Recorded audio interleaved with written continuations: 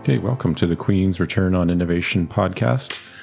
We're happy to be here in our first day recording at the Seaway studio. We're welcoming Alyssa Furtado. Alyssa has a Bachelor of Commerce degree from Queen's. She worked as a teaching assistant. She worked at a management consulting firm, was involved in the TEDx conferences, received a number of awards from the National Post and the Globe and Mail. But she's here today in her role as co-founder and CEO of ratehub. ratehub's tagline is, they give people the knowledge, tools, and power to choose better personal finance in the areas of mortgages, credit cards, banking, investments, and insurance. Alyssa, thank you so much for taking the time to chat with us today. You're actually our first guest that we're recording here in the studios at Seaway. Thanks so much for taking the time to chat. Thanks for having me. So why don't we start by having you give us a bit of a snapshot of ratehub. Now, in the intro, I talked a little bit about what the company is, but give us a snapshot of where ratehub stands today. Absolutely. So at ratehub, we help Canadians find the best deals and products for across mortgages, credit cards, insurance products, and banking and investing products. And in the mortgage space, we actually help people complete their entire mortgage journey all the way from online search to close. We've built out an awesome team of mortgage agents under our brand CanWise Financial. And they've won Brokerage of the Year for the last 2 years in Canada. And so your market is targeted specifically on Canadians versus broader international markets? Yes. Yeah. How many people work at the company? That is a great question. I think around 115 to 120. Wow. Yeah. And you're split between, I know at least Kingston and Toronto. Any other geographies? Yes. So we also have brokerage offices in Montreal as well as Calgary. And then in Toronto, we have both brokerage and technology teams. And then in Kingston, our entire software development team is focused here. I did take a look at your website beforehand. So you have 800,000 monthly users. That's a phenomenal number. And I think I actually got a message from the team. I think in January we crossed the 1 million mark, which is super exciting for the first time. When you think of the size of the Canadian market, that is a tremendous number of users. It's pretty, yeah. When you think about Canadian market, then trim it down to those eligible, the eligible age to be participating in the financial services market, it's a pretty phenomenal reach that we've been able to build. And I look back at 2018 and you completed a $12 million financing. That's a large thing. So when you think of the target audience for this podcast, which is an undergrad at Queen's trying to think about how to start a startup, and listening to you talk about a 150 person plus company, a couple of years ago you raised more than $12 million. I'd like to turn our attention to how ratehub got started and what types of things did you do that really set you up to become an entrepreneur? How did you get bitten by the entrepreneurial bug? It's a great question. So which one do you want me to tackle first? Do you want me to tackle kind of the story of ratehub or what inspired me as an entrepreneur? Let's start with what inspired you as an entrepreneur. So I would say in my undergrad, I had a few experiences with entrepreneurship. So I had been a TA myself in statistics, and I'd also taken Course Cram. It was a program in economics that helped you kind of study for the exam in 2 days. And so my best friend and I, we were always thinking about kind of what we could put our heads together and do. And she was TAing, I think it was management accounting. So we went to the dean at the School of Business and said, hey, we've got great experience in these courses. We want to run our own course cram, if you will. And we want to teach our students that are willing to, help them study for the statistics exam in 2 days.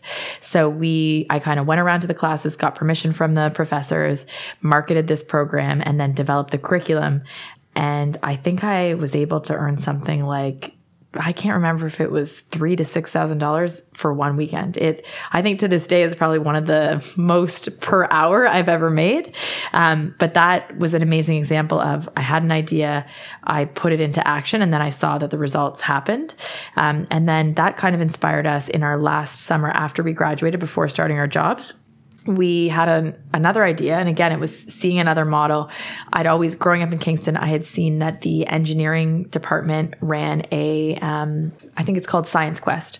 So the engineering students would act as counselors, and local kids would come to the university campus and learn about engineering. So again, that same best friend and I thought, well, why don't we do this? There's nothing teaching young kids about business or entrepreneurship. So our last kind of 2 to 3 weeks of the summer, when the elementary schools were were still in, we ran around and did 1-hour workshops for free in local elementary schools. And then afterwards we said, well, if you had fun today and you want to come and learn more about business for a week long, you can sign up for Break Into Business. That was the camp that we developed. And so again, that was, we saw a working model, adapted it to something we were excited and interested about. And then we were able to fill, I think we ran the camp for 2 weeks the first summer out of the School of Business. Wow. So essentially 2 side hustles as you were finishing undergrad. Yeah. You identify an opportunity and you found it to be energizing to go after setting up sales, marketing, bring in the people, figure out what the value proposition is. Yeah, incredibly energizing. And I'd also, always at school, I'd always been a very motivated student. I liked academics. I was TAing on the side. I was coaching cheerleading. I was always just so passionate and energized. And then I found when I spent 2 years in consulting, I learned a ton and it was incredibly hard work and they really pushed my skill set. But I didn't find that same passion that I had in undergrad. And so that kind of led me to think, is a very corporate career path the right one for me? I didn't think that it was. And so I wrote the business plan for Ratehub at the same time that I applied to Teachers College. So I was kind of thinking either I start my own business or I become a teacher and then innovate within the education space. Okay, that's a nice segue into the Ratehub story. So what was the problem that you'd identified that you wanted to solve with Ratehub? So the problem for Ratehub was really twofold. So on the one hand, my business partner, his name's James, and we're still business partners today. So he was operating a brokerage at the time in the mortgage space, and he had started to buy online leads from other sites that did comparisons. And his bills were starting to get quite large. And he said, there's a real business here. All we would need is it'd just be a website. And if we could just build a website, then maybe we could start earning $20K a month. And so when I dove into it, what I found amazing is that in the mortgage space, banks were still they were listing posted rates on their website. So you might go to a bank website, see a rate like 5.49 when the lowest rate at the time was more like 3.29. And the bank strategy at the time was come into our branches, talk to us, and then we can haggle in person. But for many personality types, they just want instant, quick information, transparent, and they don't want to have to haggle to get those rates. So my business partner, James, proved that there was a business model there. And then I really fell in love with the consumer problem of just access to transparent information. Using digital tools to reach consumers to give them the best rate on various financial products. Exactly. Talk a little bit about your co-founders. So you mentioned one of them, but even during your undergrad with the side hustle you mentioned, how did you come to meet with them and how did you decide that they were all sort of simpatico as people you wanted to spend a lot of time with? Because like most overnight successes, companies take a long time and you'll be spending a lot of time with co-founders. And it's good for people thinking of starting a startup to really think about that as they get going. Yes. So in my undergrad, the person that I did both my business ventures with was Monica. And so we met kind of the first day we moved into Res. We were floor mates and then became housemates for 3 years. And she actually lives in Atlanta now. She graduated, she did her MBA at Harvard and then fell in love with someone and moved to Atlanta. And she's actually running Break Into Business in Atlanta, which is awesome. And then my business partner at Ratehub, we also met through Queen's Commerce. So we were classmates and then also run the business alongside my brother, our CTO, Chris, who runs our Kingston office. And so your co-founding team, did you quickly sort of divide up who had responsibilities for tech and who had responsible for sales? How did you divide up the responsibilities? I guess we were kind of lucky in a sense because originally James stayed operating at the mortgage brokerage that he was working at. And so he played the role of investor and advisor and subject matter expert. So when I was building the first mortgage calculator, I was on the phone with him trying to figure out how CMHC insurance worked and land transfer tax and stuff like that. But he wasn't operating in the day-to-day at that point. So there wasn't a lot of for us to overlap on. And then, so I ran the business for the first 8 or 9 months by myself. And at that point was spending a lot of my time just managing and calling up that we were using an outsourced contracting firm for development. And it was just taking up too much time. My brother was just wrapping up. He'd done Waterloo engineering, was coming back from Microsoft.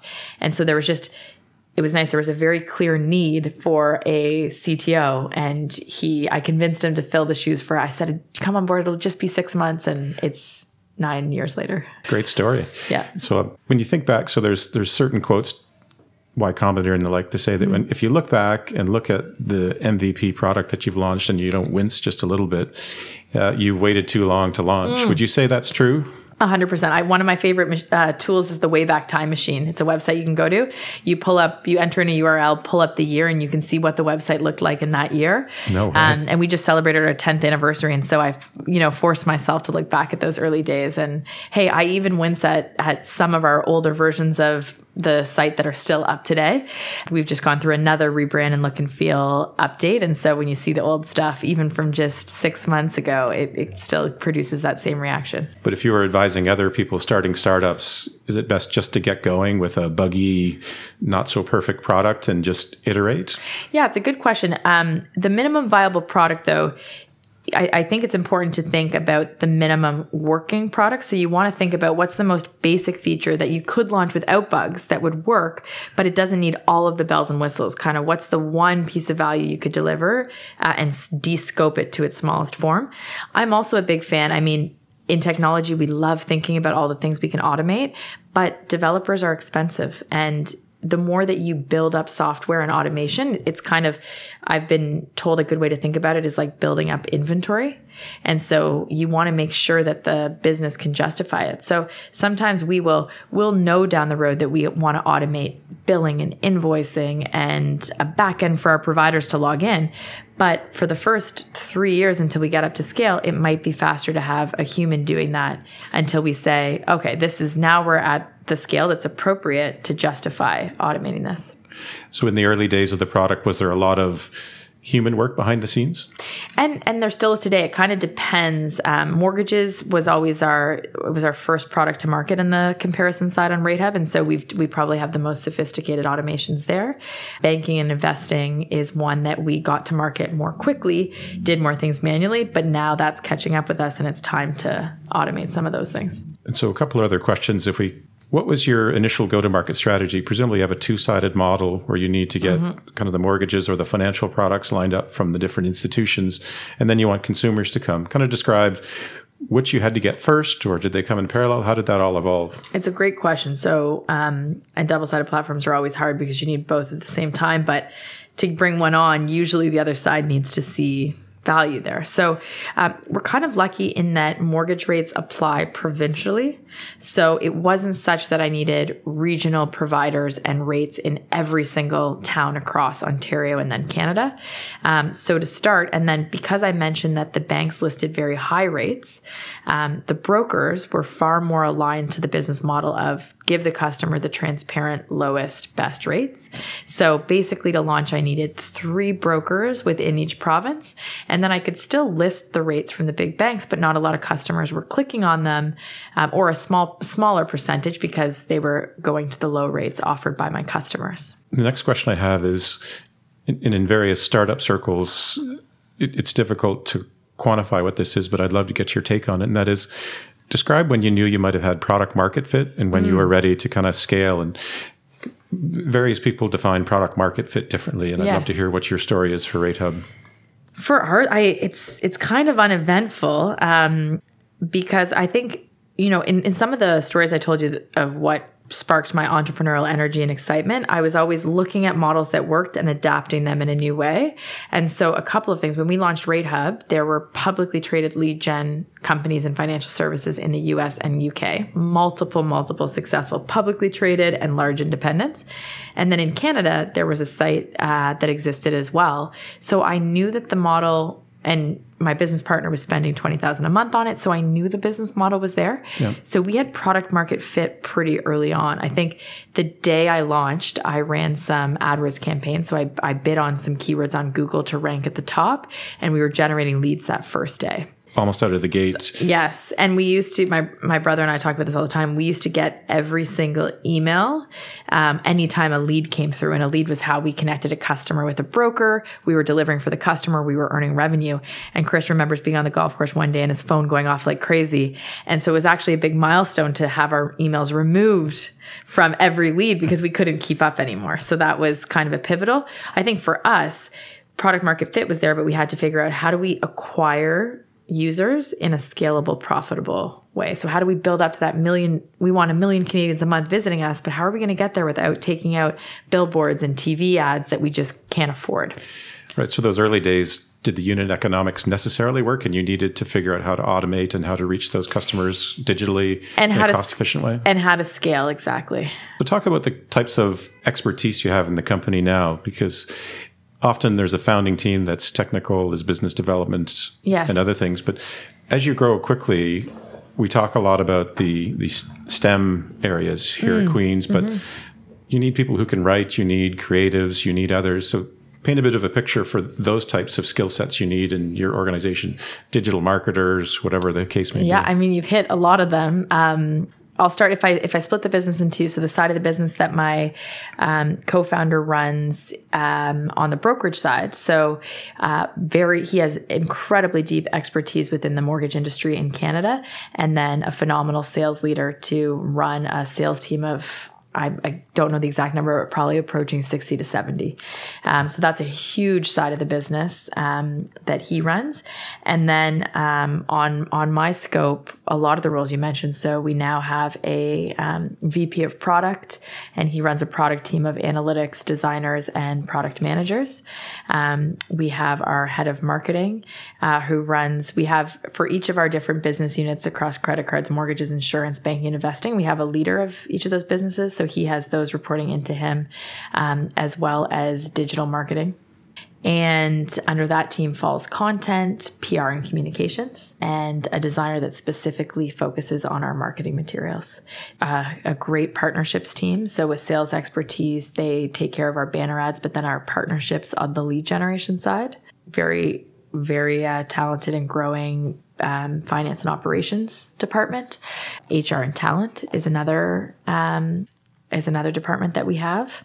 I think those are the major ones. Well, I think with 150 plus people, I can see why you'd need across those. And as I say, partway through this interview, it's such a great story to have it focus on a Canadian market and build to 150 person company that's based in Ontario, largely. I guess you've got offices, you said, other places. Yeah. So let me go back. And this question is really about scale up and how your management team grew. Talk a little bit about how your roles and responsibilities changed from the early days to now. Presumably you're less day-to-day, more setting strategy, making sure culture stays on track, those kind of things. It's actually quite rare. So congratulations to you to go from being a co-founder to being at the company when they're at the scale-up stage. How did you negotiate those transitions, and what's some of the things that people can think about as they're starting a startup to kind of set the stage to be ready to scale? I mean, I think you have to take each, whether it's few days, few months, or few years in stride. And there is this right balance between, you can't get so far ahead of your growth that you're putting, hiring more people and allowing yourself to step back before the company economics can support that. But then you can't be so in the weeds that the company takes off without you. And I think when you go through those transitions, depending on where, I think around the 30 person mark, it can be incredibly painful for founders and leaders.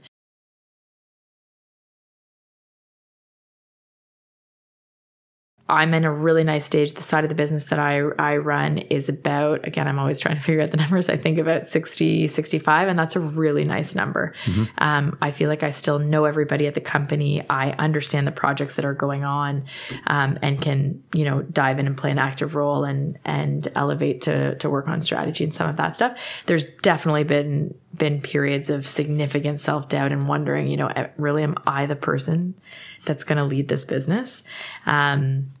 But I've had some great advice from people that just say, well, if you spend all your time thinking about that, you're not going to be the right person to lead the business. And, to be a leader, you need to be self-reflective enough that some of the times you are wondering if you're good enough and if it is you. And that's the only way you're going to be hard enough on yourself and push yourself hard enough. But your only option is to just show up, execute to the best of your abilities. And one day the board might tap you on the shoulder and say, this is the end of your tenure, and that's okay. But you can't be so afraid of it that you're not out there kicking ass kind of thing. That's a great perspective. Yeah.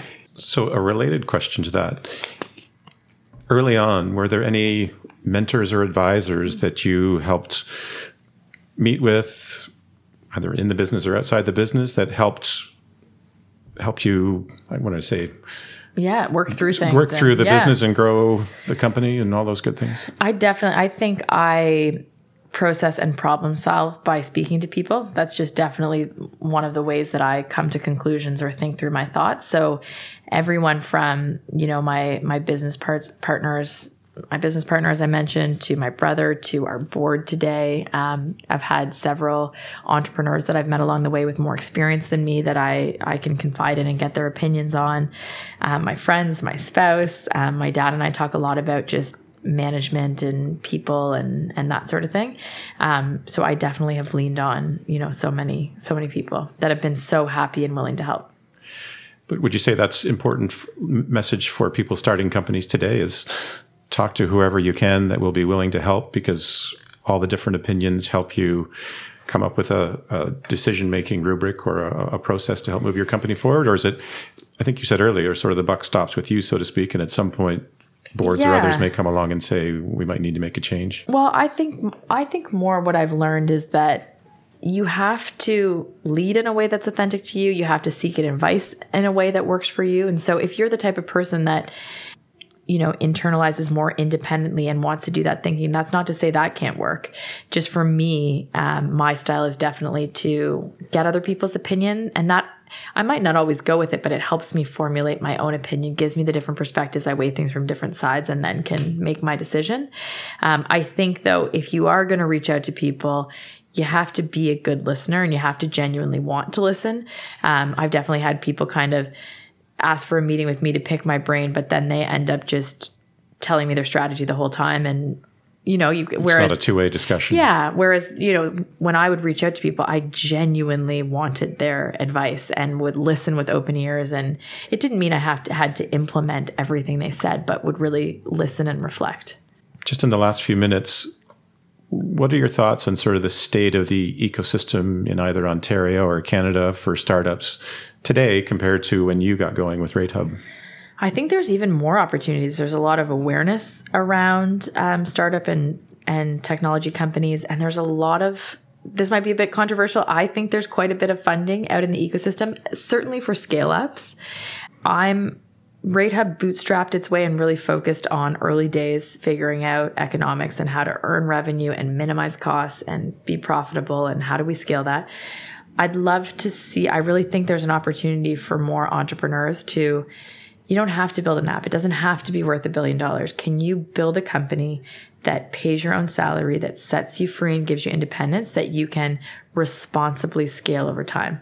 I think that technology startups have become a bit glorified, and they're, when I'm giving people advice and they're thinking about starting something, I just remind them of how risky they are. And we see the success stories of the Airbnbs and the Ubers, but there's so many that aren't successful. So really forcing yourself, if you're thinking of starting something, do you have the risk tolerance to go for a small percentage chance, far less than 1%, that you're going to be worth hundreds of millions to $1 billion? Or would you actually be really satisfied to just set your own course, solve a problem you're passionate about, and build a company that can pay you a great salary? We have quite a few companies in our portfolio that we help have that philosophy. And when you think of Eastern Ontario and Kingston, it's a public sector area, but the other part of the economy are companies that have less than 20 people, right? And there's nothing wrong with building a company that has there's a lot right million with to it. $10 million, right? As to say you can earn a nice living and employ people and have economic impact. So I think that's a great philosophy, and particularly for a region that's not associated with a major center like the GTA, right? Yeah, absolutely. Yeah. So as my last question, what advice would you give somebody in undergrad or in grad school at Queen's thinking about starting a startup? What would be your top 2 or 3 things to think about? My top piece of advice would be, if something's burning inside of you, to go after it. The earlier you start in your life, you actually have a lot more freedom to take chances and take risks. You don't have a mortgage yet. You don't have kids. You don't necessarily have a spouse. So I was, especially as a female, I feel incredibly lucky that I started at 25 because it meant that when I was 32, I had my first child and I just had my second, but the business was in a place where I could take a step back and find a little bit more balance at a time when my life needed more balance. So if you have an idea, go for it. Start earlier. I think the second one I already mentioned is just, step one, figure out how to get some revenue, pay for yourself, and then that relieves the pressure that you have to go back and get a job in another 12 to 18 months. And then from there, that gives you a solid foundation to start scaling from. And then on the third front, just we all go through periods of self-doubt, and there's just going to be hard times where you question if you're doing the right thing, where you think it might not be worth it. And we all do that. You just have to find a way to get through and focus on the things that matter. Okay. Well, Alyssa, it's been a wonderful conversation. Congratulations on the success at RateHub. Thank you so much. Hope it continues, as I'm sure it will. Thanks so much for taking the time to chat with us. Awesome. And with that, we'll conclude this episode. Thank you very much for listening. If you enjoyed this episode, please share, like, and subscribe to this podcast. If you're interested in learning more about research, innovation, and entrepreneurship, please see the show notes for a full list of programs and services available here at Queen's University.